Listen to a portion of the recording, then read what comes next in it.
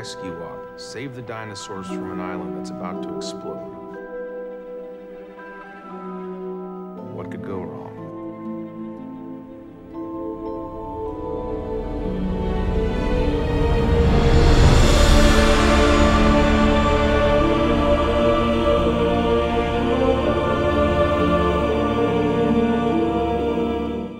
Hello, welcome to Fallen Kingdom, where we return to Jurassic World 1 minute at a time. I'm Brad.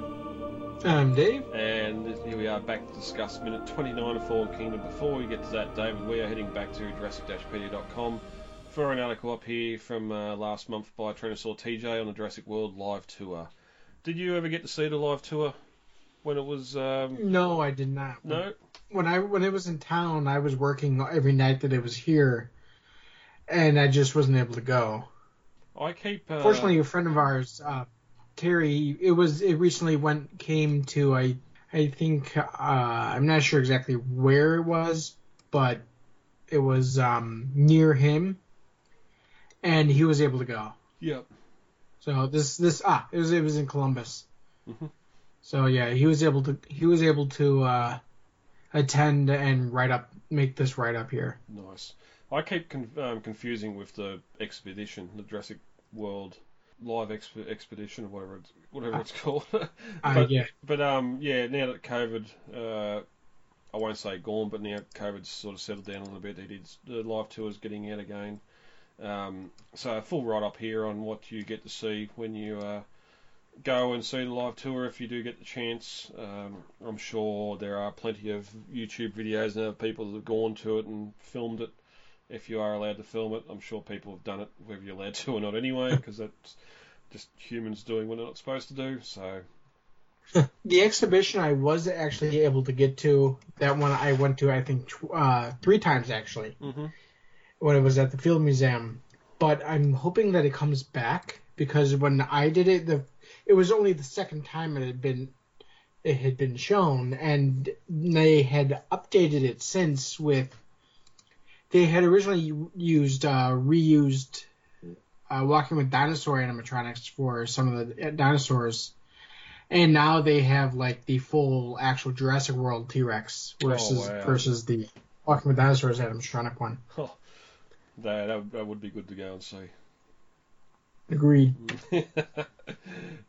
So yeah, a full write up here on this basic story, the characters you get to see in the live tour, and pretty much anything else you'd want to know about it. So for that article and more, head over to Jurassic-pedia.com.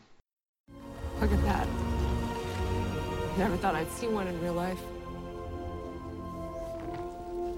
She's beautiful.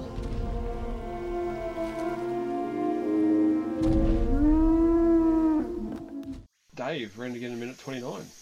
Yep. Alright, minute 29 of Fallen Kingdom opens with a Jurassic callback.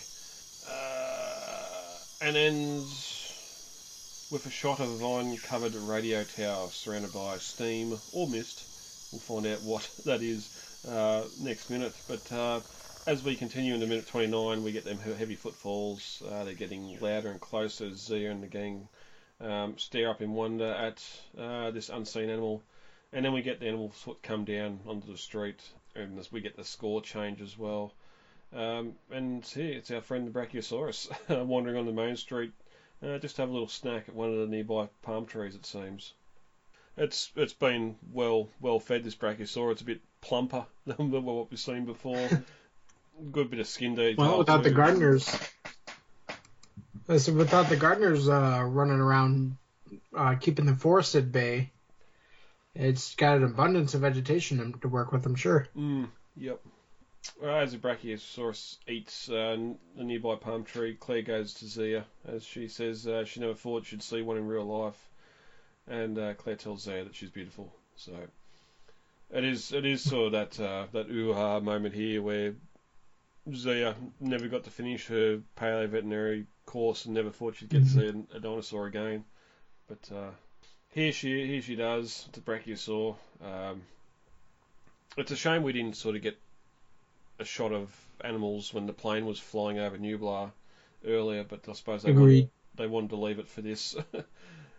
But it's so short, you know? Yeah. And I think this is something I mentioned about 2 minutes ago, is that how it's just the scene is so quick, and it feels so unnecessarily quick.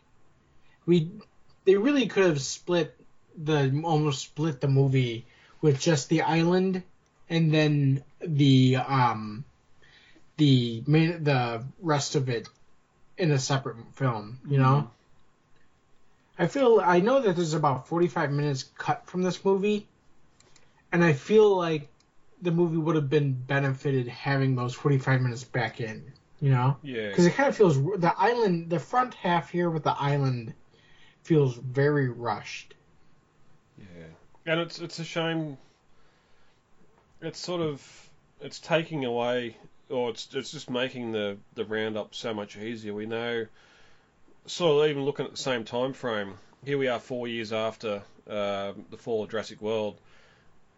On Sauna and the Lost World, technically we're 4 years after InGen pulled out in '93 or whenever, after the park incident anyway. So we've still got the animals being 4 years without human contact. We've got 4 years of infrastructure decaying and broken and not being able to use again. So we've got to take everything we need there to round these animals up. And we see we don't even get to the end of the first day before everyone's in trouble on Sauna. And here it's maybe because of how far along the operation is, there just isn't as many herbivores out in the Gyrosphere Valley or here that we would see with the plane flying over, or next minute when we do drive up Gyrosphere Valley and there's not an animal to be found anywhere. Just seemingly sparse or lack of animals on the island that we actually get to see. But I do agree. Like, I would have much preferred the entire movie just be this, and then have the boat pull up at Lockwood Estate or something at the end as that cliffhanger to say, well, what's going on? We're leaving the island. We've got animals here. The Tyrannosaur's on the boat. This next movie is going to be nuts. And then the Brachiosaur starts to walk off, giving us a bit of a JJ lens flare as she goes. The sun shining down past the neck. As for Main Street itself, it's great to see those chunks of amber, as I said last minute, the decoration littering the ground still. We get that large clock on the side of one of the buildings missing its hands. The roof of the Innovation Centre is starting to collapse, and you can once again see the vines growing up over the base of it at different locations. I would have loved to see inside more of the buildings, just with how well they dressed the bunker set later on. Would have been able to go inside and see some of these locations we've seen in Jurassic World and see how destroyed, how much animals are dirty and up and everything else. But unfortunately, it's not the movie that it's not what the film wanted to show me. As you said, just more time. We need more time on Nublar. But now it's Franklin that's in a rush. Owen looks back to him as he points back to the vehicle saying, "Can we go?" Mm-hmm. The majesty of this moment is completely lost on him. He doesn't want anything to do with dinosaurs. He's here to do some computer stuff, and the quicker he's here and gone, the better. So anything else? We're about to leave Main Street here. Anything else on Main Street as we leave for the last time? No, I wish there was. Need more. But we get that score kick up a gear as we start driving up Gyrosphere Valley. Once again, that ruined monorail can be seen high up on the ridge behind. Around about the same area where Gray would have seen the ACU team going after the I-Rex in Jurassic World. Further proof that maybe Masrani didn't have the best structural engineers in the world. Or did he? Mm-hmm. I remember we talked last minute about the ruined park and just how ruined it actually is. The monorail sections collapsed over the lagoon, the fence section collapsed. Yes, it's been 4 years, but you'd think some of this infrastructure would probably look a little bit better over that time. But one thing that's not really mentioned in the film itself, we do get some of the seismic activity as we get closer to the volcano itself, but in the novel, I know they're constantly talking about persistent earthquakes or tremors that can be felt, knowing how close the volcano is to being to erupting. So you start having earthquakes and all that sort of stuff, especially like the concrete monorail track up on the rocky ridge, and that stuff like that's going to start to collapse because it's not really built it's built structurally for the monorail to go over, but I don't think they had earthquake or volcano clauses in their contracts when they were building the monorail. Well, interestingly, and this is kind of topical with the eruptions in Hawaii right now, but there are some places, some like neighborhoods in Hawaii that insurance companies refuse to insure just because there's such an at-risk location. And you could say, well, we've seen how devastated like the worker village and that was in Lost World, again being 4 years, but one, that was after a hurricane hit, and two, the village itself, taking the operations building out of it, was just timber building, timber boards, glass pane windows. Like it wasn't built to last. Well, I suppose it wasn't built to spec to the park either, but like your security fences, your monorail, your concrete monorail, pylons, all that sort of stuff, you'd think would last a little bit more. Because I do remember when we've seen shots of that lagoon and that leading up, even in the trailer, it's just the question was how's this park got so far gone? They've tried to make it look more aged, more destroyed than it probably would be in real life, but I suppose the comparisons at the time would be like your Six Flags in New Orleans and that when Katrina come through. But again, you had Hurricane Katrina to get it that bad to start with, and then a couple of years of abandonment on top of that. So at the same time, if something like Katrina came through on Nublar, it's gonna be massive damage. And part of what was so devastating about Katrina was the storm surge caused the levees to break, which flooded the main part of New Orleans, which is below sea level. And the what I think happened with Nublar post-Jurassic World is that it was just a ever-increasing earthquakes. One of the kind of tells that volcanoes are going to erupting is an increase in earthquakes. And that would cause the structural damage that we do see, you know? Yes, thank you, Dante's Peak. Taught me everything I need to know about volcanoes. James Bond. And also how fast pyroclastic flows go later on. Owen, you're not outrunning it, but we'll get to that in later minutes. No, nor is he surviving it. No, it's super heat, super steam. Yeah. Either way, I just love the shot of the vehicles or the monorail up on that ridge because it reminds me of the Atherton Causeway from Trespasser, and anyway, as the minute ends, the free vehicles drive up to the valley. Oh, I just noticed it was free. There's two of there's the one Oshkosh and the two of the crew transports. Going back, yes, free did leave the camp, so I don't know why I thought it was only two vehicles.